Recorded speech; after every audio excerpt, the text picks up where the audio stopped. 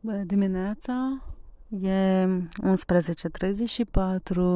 în Moldova și iarăși mă aflu în una din curțile femeilor de marți la Ileana și am tot răsfoit prin cărțile lui micuțului Albert și am dat de mai multe cărțulii și cărți absolut minunate, cu povești, să zic, hipnotizante, revelatoare, hazlii și așa mai departe. Și m-am oprit la una dintre povești. Se numește Fetița care voia să salveze cărțile. Nu am mai auzit de această poveste. Autorul este Klaus Hagerup. Nu sunt sigură dacă am citit corect numele autorului. Cartea are niște ilustrații absolut minunate și ilustrațiile sunt de Lisa Aisato. A fost editată cartea la editura Univers și toate drepturile asupra acestei versiuni aparțin acestei edituri. Eu înregistrez lectura mea acum, iar dacă editura Univers mă contactează și îmi zice să șterg această înregistrare, o voi șterge. Dacă nu, atunci mulțumesc anticipat acestei edituri și mulțumesc anticipat lui Albert, micuțului Albert, care a fost de acord să-mi ofere această carte, să vă citesc și vouă. Apropo, afară e un soare incredibil, sincer, parcă e așa, un sfârșit de luna mai, început de iunie în Moldova. Nu știu cât va ține această vreme. Eu cred că natura este puțin cam dusă cu pluta din cauza acestei călduri, pentru că acum, de obicei, trebuia să fie destul de rece și ploios și vânturos. Iar afară e o vreme de poveste.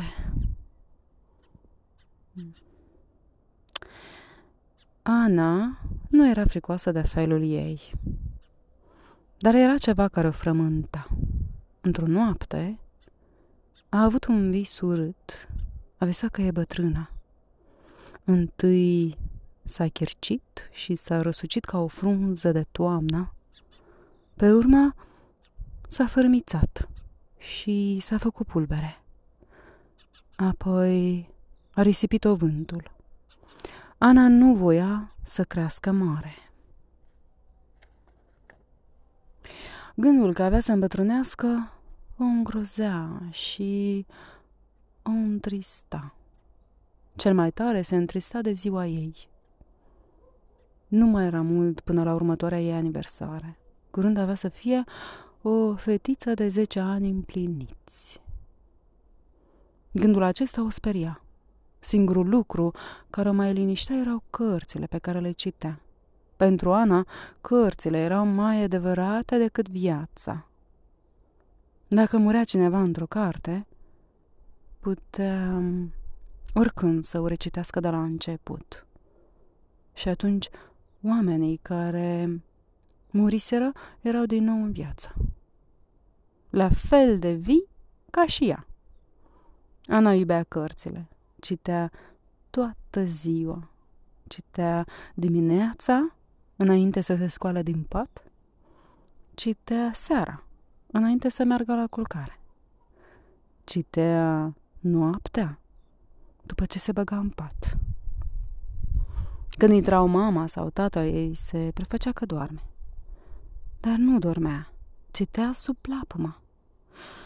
Și-a făcut sute de noi prieteni în cărți.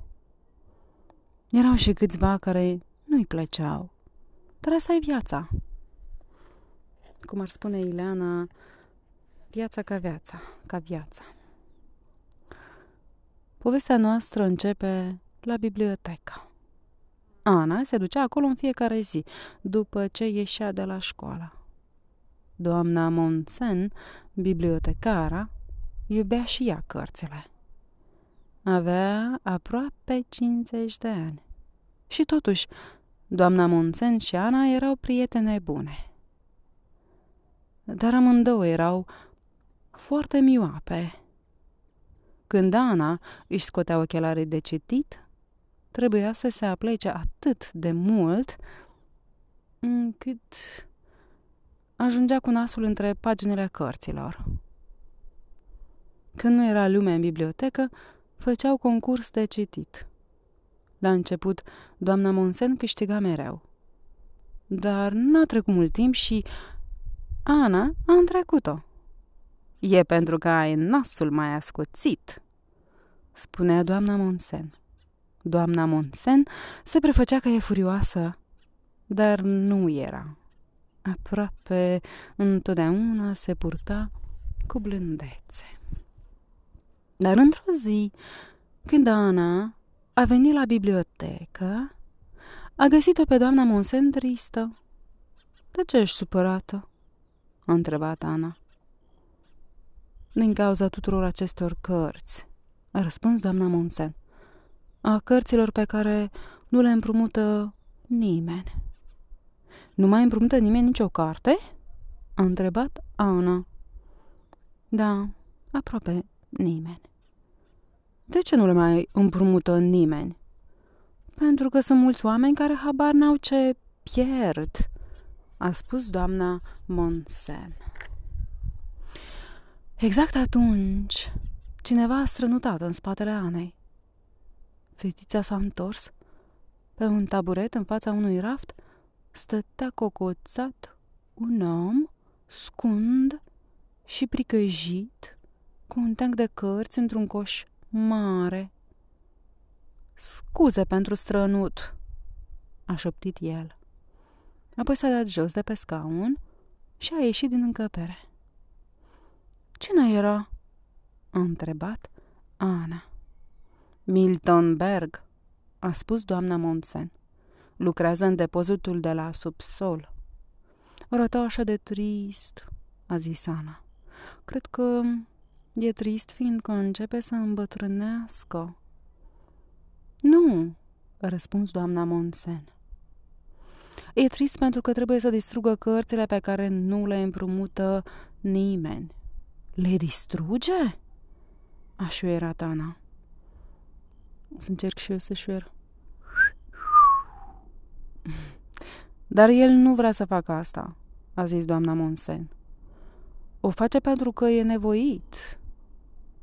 Directorul bibliotecii spune că ocupă prea mult spațiu cărțile astea. Milton Berg iubește cărțile la fel de mult ca mine și ca tine. Dar dacă nu le distruge, își pierde slujba." "Ar putea să găsească alta," a spus Ana. "Dar nu e vina lui că vor fi distruse cărțile," a spus doamna Monsen. "Și nu mai are prea mult până la pensie. Dacă pleacă, o să vină în locul lui altul care va face asta." Brusc, doamnei Monsen i-a dispărut culoarea din obraj. "Poate că o să fiu obligată să distrug eu cărțile," a șoptit ea. "Sper să nu plece Milton." Ana se gândea, dacă volumele care nu erau citite erau distruse, aveau să dispară și oamenii din cărțile acelea, ca o frunză toamnă care se ofilește, pe urmă se fărâmițează și se face pulbere, apoi se risipește în vânt pentru totdeauna. Era groaznic să se gândească la asta. Ana era aproape să izbucnească în plâns, dar pe urmă s-a înfuriat. "Trebuie să salvăm cărțile," a spus. Atunci doamna Monsen a zâmbit. "Exact asta speram că o să spui." Întrebarea cea mare era: cum o să salveze cărțile? O O să le pună la loc pe rafturi? Nu, fiindcă Miltenberg o să le găsească, a spus Ana. Și tot vor fi distruse până la urmă. O să le ascundă? O să le îngroape? Nu, pentru că așa ar fi dispărut de tot. Dacă voiau să salveze cărțile, trebuiau să găsească o soluție. Așa. Știu, a spus Ana. Trebuie să ne asigurăm că sunt citite. E singura care să le ținem în viață. E adevărat, a spus doamna Monsen. Dar cineva trebuie să le împrumute. Pot să le împrumut eu, a spus Ana. Doamna Monsen a dat din cap. E o idee bună, dar sunt destul de multe cărți. Ana a împrumutat 50 de volume. Dar cum avea să le ducă acasă?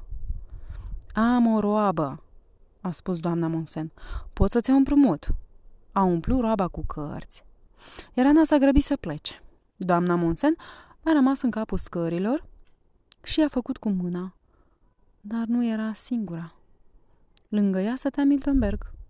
El nu flutura din mână. Ana avea ochelari cu dioptrii puternice și a văzut că Milton zâmbea. Amândoi zâmbeau. Chiar dacă împreună trebuie să fie avut peste 100 de ani.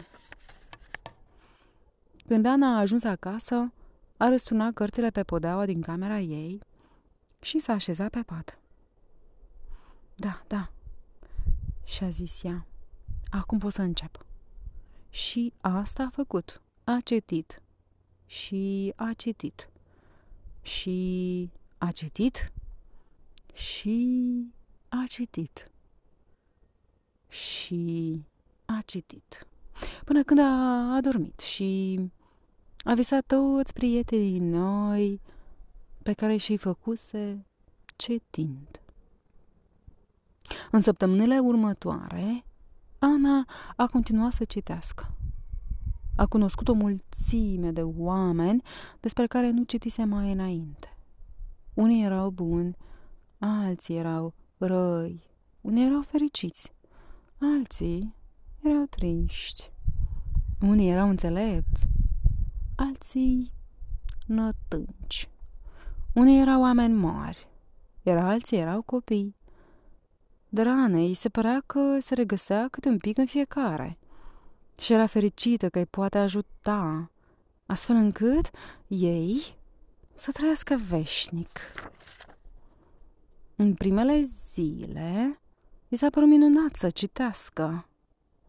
Dar după 4 săptămâni a început să fie cam mult pentru ea, căpătase 364 de prieteni noi. Alți 18 nu-i plăceau.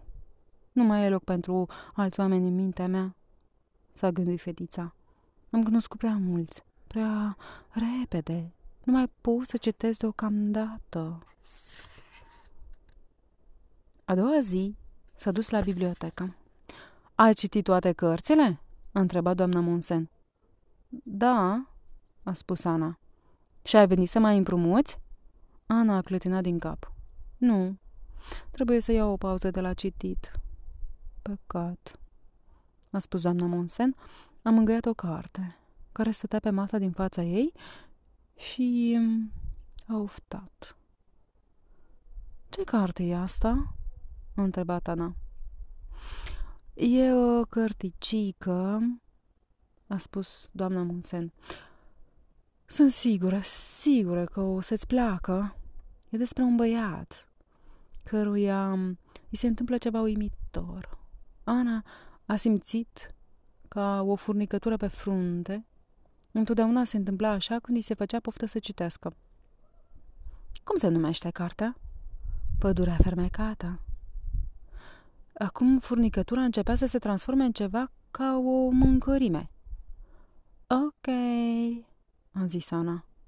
Atunci o împrumut și după asta o să iau pauza de citit. Exact atunci, cineva a strănutat în spatele ei. Ana nici n-a trebuit să se întoarcă, știa cine era de data trecută. Pardon pentru strănut, a spus o voce șoptită. Ana s-a întors, dar Miltenberg dispăruse. Cel care scrisese Pădurea fermecată se numea Valdemar Sayer.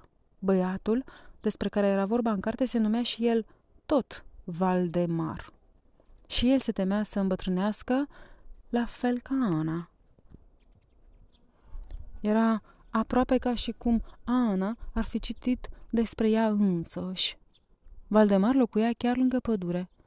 Bunica lui îi spunea că pădurea e fermecată. Valdemar mergea adesea cu bunica lui să se plimbe prin pădurea fermecată. În timpul plimbărilor îi povestea bunicii de ce îi era teamă să îmbătrânească. Bunica îi răspundea că nu are de ce să-i fie teamă și la bătrânețe se pot întâmpla multe lucruri minunate.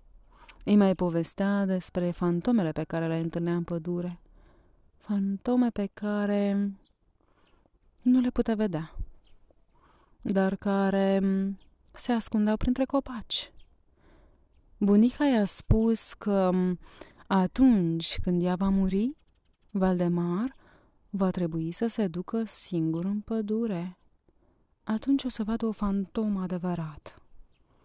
Când i-a spus despre fantomă, ea vorbea în șoaptă. Pe urmă, bunica a murit. Valdemar a plâns mult la mormântarea ei. Ana a citit mult până a trecut de miezul nopții. Apoi a continuat să citească. După ce bunica a murit, au trecut câteva săptămâni înainte să mă duc din nou în pădurea fermecată. Nu puteam să mă duc acolo singur, dar până la urmă mi-am făcut curaj. În scurt timp avea să se însereze, dar încă mai vedeam copacii, ca niște umbre întunecate. Am continuat să merg. În cele din urmă am ajuns în mijlocul pădurii. Răcoarea nopții m-a pătruns. Am început să tremur. Nu mai fusesem atât de singur în viața mea. Bunico, am șoptit. Bunico, unde ai plecat? M-am întins jos, în iarbă, și m-am uitat în sus, la cer. Acolo o stea sclipea printre nori. Bunica nu să mai vadă niciodată stelele. M-am gândit.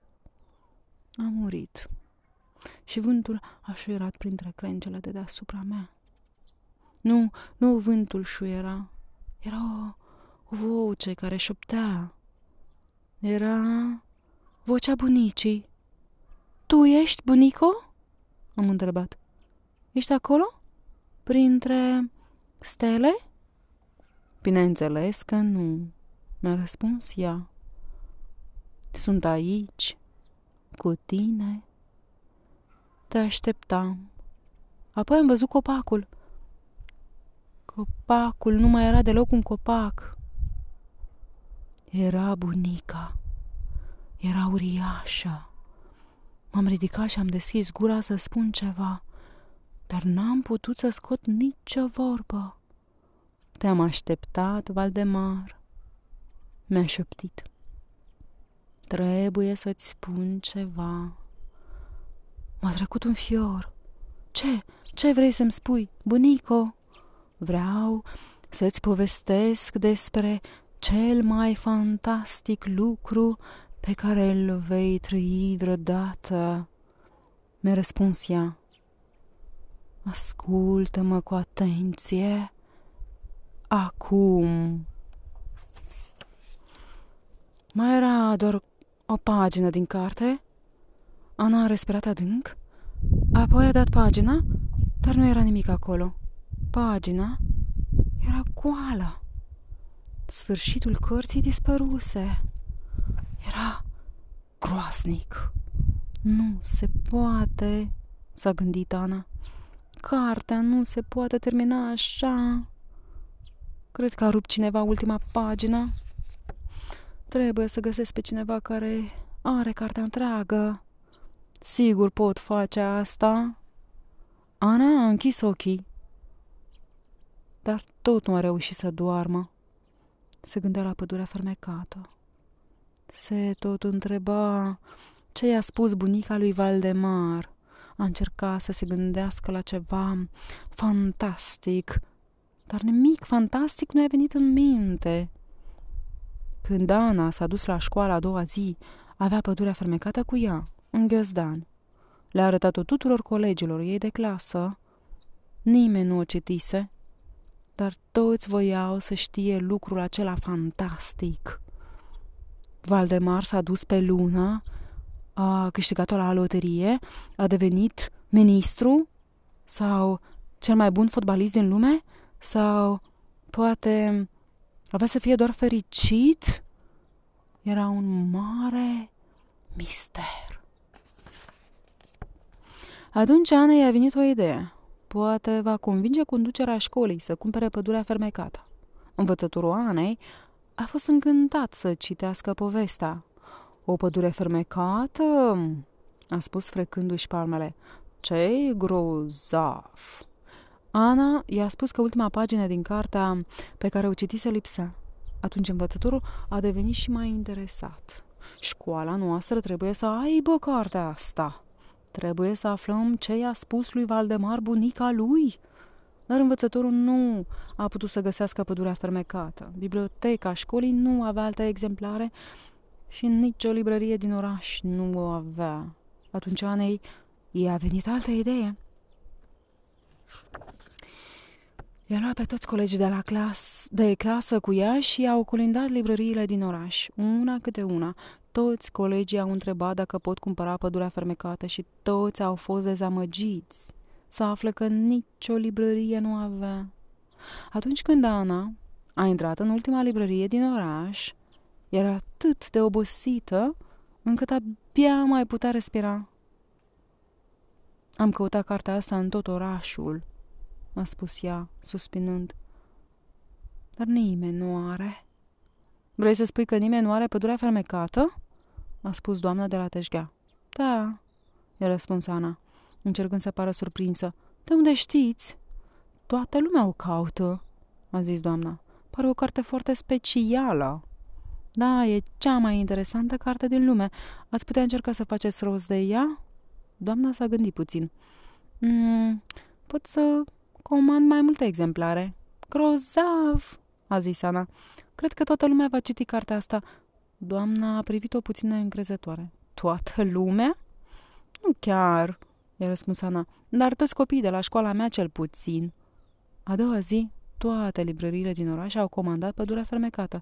Școala Anei a cumpărat 25 de exemplare, iar cei din clasa Anei au citit cartea cu voce tare la ora de literatură. Dar în carte nu scria nimic despre ce a spus bunica lui Valdemar. Ultima pagină lipsea din toate cărțile. Atunci Ana a înțeles că scriitorul nu voise să dezvăluie asta. De ce oare? Ana voia neapărat să afle sfârșitul cărții. Așa că trebuia să-l găsească pe cel care scrisese povestea și să-i vorbească. A întrebat în toate librăriile dacă știa careva cine era scriitorul, dar nimeni nu auzise de un autor numit Valdemar Saer. Până la urmă, a întrebat-o pe doamna Monsen, iar ea a scuturat din cap și a făcut Anei un semn cu ochiul. Cred că e un pseudonim. Ce înseamnă pseudonim? A întrebat Ana. E un nume pe care scriitorul îl folosește atunci când nu vrea să afle cititorii numele lui adevărat. Ana s-a scărpinat în cap. Ce misterios! Atunci nu o să descoper niciodată lucrul ăla fantastic, a spus. Dar că... Doar dacă ce? Dacă nu o să-l aflu eu însămi. Tocmai asta speram să spui, a zis doamna Monsen. În seara aceea, Ana a continuat să se gândească la ce îi se va întâmpla lui Valdemar. Poate că îl așteptau mii de lucruri minunate. Dar nu avea de unde să afle exact. A doua zi le-a sugerat tuturor colegilor de clasă să scrie fiecare un sfârșit al cărții Pădurea fermecată. Fiecare putea să scrie despre ce visa să trăiască. Învățătorului I s-a părut că era o idee bună. Ar trebui să mă gândesc, a zis. Da, a spus Ana, eu am făcut asta. Atunci să începem, a zis învățătorul. Pe urmă s-au întâmplat o mulțime de lucruri.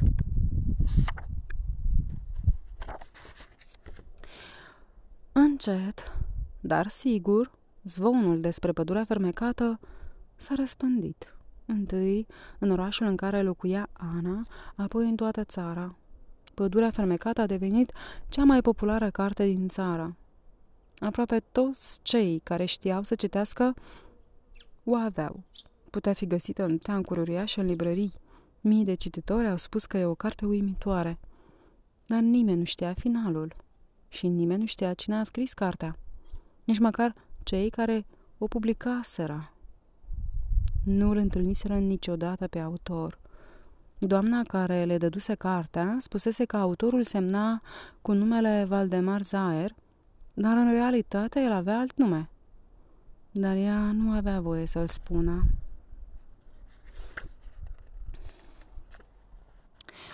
Oamenii au început să se întrebe și mai insistent cine era autorul. Ziariștii au vorbit cu mai mulți scriitori cunoscuți din țară, dar niciunul dintre ei nu era autorul pădurii fermecate. Chiar dacă mulți au mărturisit că și-ar fi dorit ca ei să o fi scris. Niciodată nu auziseră de o carte care să fie citită de atât de mulți oameni. Toți erau atât de curioși încât Ana se simțea vinovată. E vina mea, se gândea ea. Eu am împrumutat pădurea fermecată și pe urmă m-am dus la școală și le-am cerut să scrie fiecare propriul lui sfârșit. Acum toată lumea se întreabă ce i-a spus lui Valdemar, bunica lui. Trebuie să fac ceva, s-a gândit Ana. Și știu cine ar putea să mă ajute. Ana alerga la bibliotecă. Doamnă Monsen, a spus ea, trebuie să-l găsesc pe Valdemar Zaer. Doar el știe ce i-a spus băiatului bunica lui. Da, i-a răspuns doamna Monsen, asta așa este. Și doar o singură persoană știe cine este el cu adevărat. Așa crezi tu? A zis doamna Monsen. De fapt, și eu știu cine e persoana aceea. Cad nucele. M-a speriat. De fapt, și eu știu cine e persoana aceea. Ești tu. De ce crezi asta? Doamna Monsen a încercat să pară surprinsă, dar nu i-a reușit. Mi-ai făcut semn cu ochiul atunci când te-am întrebat dacă știi cine e scriitorul, a spus Ana. Doamna Monsen s-a gândit puțin la asta. Ești mai deșteaptă decât pari, i-a răspuns. Ana i-a făcut semn cu ochiul. Așa crezi tu că nu par prea deșteaptă? Doamna Monsen a făcut și ea cu ochiul. Vino, a spus. Hai să mergem în biroul meu. Biroul doamnei Monsen nu era prea spațios. Ana nu mai văzuse niciodată atât de multe cărți într-o singură cameră. Astea sunt volumele pe care nimeni nu vrea să le împrumute, i-a explicat doamna Monsen. Câteva dintre ele sunt cele mai bune cărți care s-au scris vreodată. Am avut grijă de astea, dar pentru altele nu mai am loc. Am nevoie de ajutor de la cei ca tine. Cred că înțeleg, a spus Ana. Tu ești Valdemar Zaer. Doamna Monsen s-a uitat furioasă la ea, apoi a început să râdă. Nu, a spus ea, dar îl cunoști, a zis Ana. Poate, a răspuns doamna Monsen. Tu ești singura care știe cine este Valdemar Zaer? Da, a zis doamna Monsen, în afară de el însuși. I-am promis să nu spun nimănui. Atunci, eu nu o să aflu niciodată. Poate o să afli, a zis doamna Monsen încet. Dacă el vrea să te întâlnească și o să vrea numai dacă. Știu, a spus Ana. Dacă găsesc un sfârșit potrivit cărții. Doamna Monsen a făcut din nou semn cu ochiul. Ești exact atât de isteață pe cât pare, Ana. Noaptea aceea Ana nu a putut dormi. A continuat să se gândească la pădurea fermecată și la lucrurile fantastice pe care le trăise Valdemar. Și ea nu putea să afle acele lucruri până nu citea sfârșitul povestirii. Așa se întâmplă și cu mine, s-a gândit ea. Nu știu ce o să mi se întâmple mâine, pentru că nu am trăit încă ziua de mâine. A privit pe fereastră. Soarele răsărise deja. Începea o nouă zi. Mâine o să împlinesc 10 ani, s-a gândit ea. Asta mă întristează. Dar cum ar putea să mă întristeze un lucru pe care nu-l cunosc? Nu o să mă gândesc la asta. O să mă gândesc la pădurea fermecată. S-a dat jos din pat și a luat o coală albă de hârtie. Apoi s-a așezat la birou și a început să privească foaia de hârtie. La început nu a văzut nimic, dar după câteva minute a început să vadă lucruri pe care nu le mai văzuse niciodată. Lucruri fantastice care îi se puteau întâmpla lui Valdemar în pădurea fermecată. Lucruri fantastice care îi se puteau întâmpla chiar și ei înseși. Era ca și cum coala de hârtie de pe birou prindea viață. Ca și cum o trăgea în jos către ea. Nasul îi atingea hârtia albă. Ana a închis ochii și s-a gândit. Nu la frunze care se ofilesc, se descompun și se prefac în praf, ci la tot ce avea să-i se întâmple de acum înainte. Nu mă mai întristează gândul că o să împlinesc 10 ani, s-a gândit ea. Ce mă bucură, s-a ridicat. Acum știu, a spus cu voce tare, acum știu cum se termină cartea. Ana a ajuns la bibliotecă chiar după ce s-a deschis. A alergat către doamna Monsen, care stătea la locul ei. Câți ani ai? A întrebat-o. Doamna Monsen a privit-o supărată. O să împlinesc 50 de ani într-o săptămână. Asta te întristează?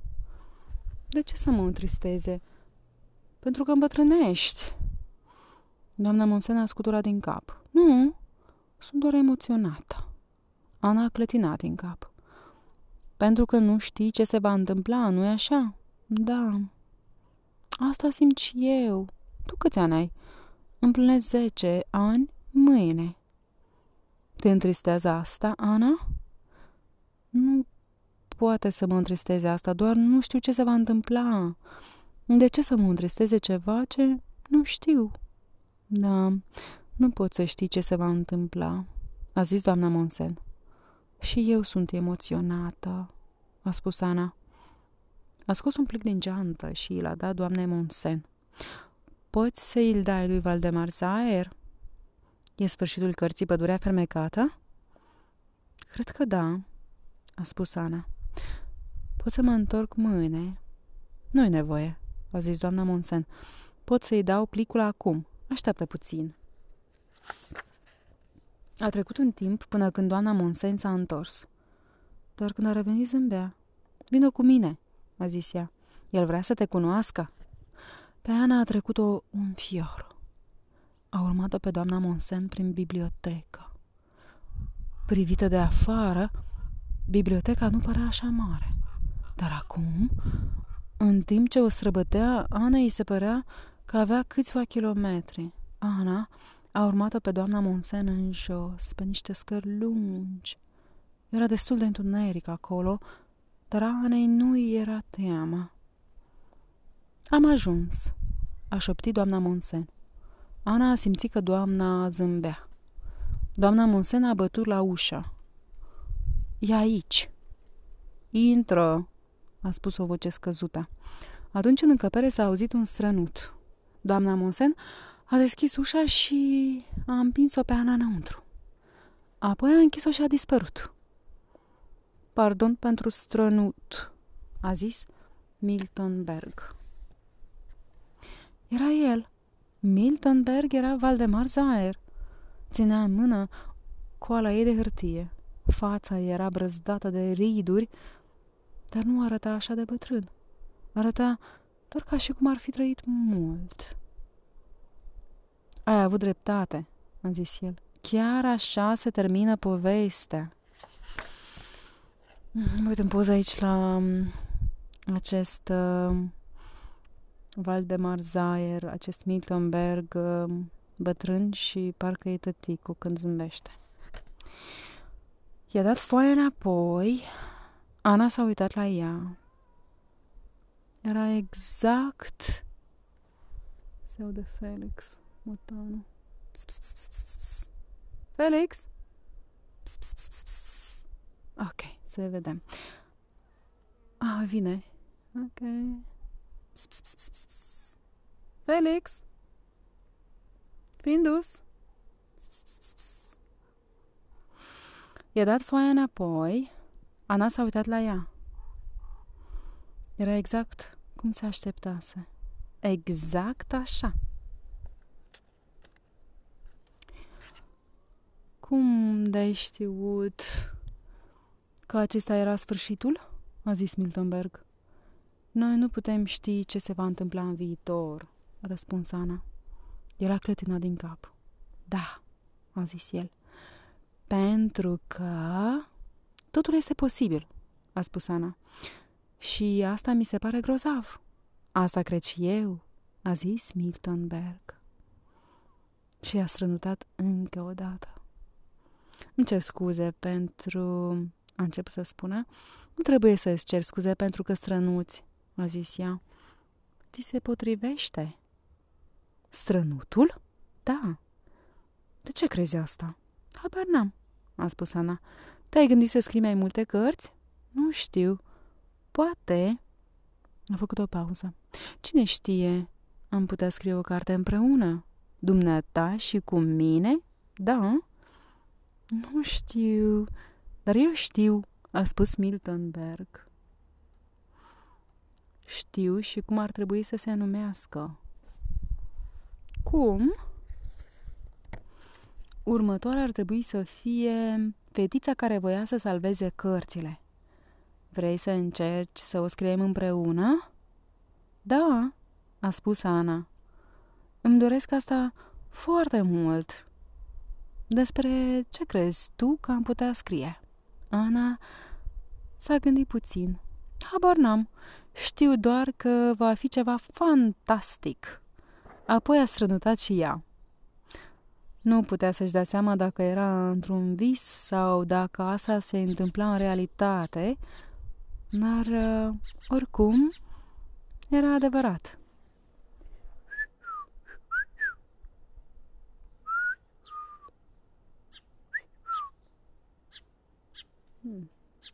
Niște păsări. Ok, sfârșit. Vă mulțumesc.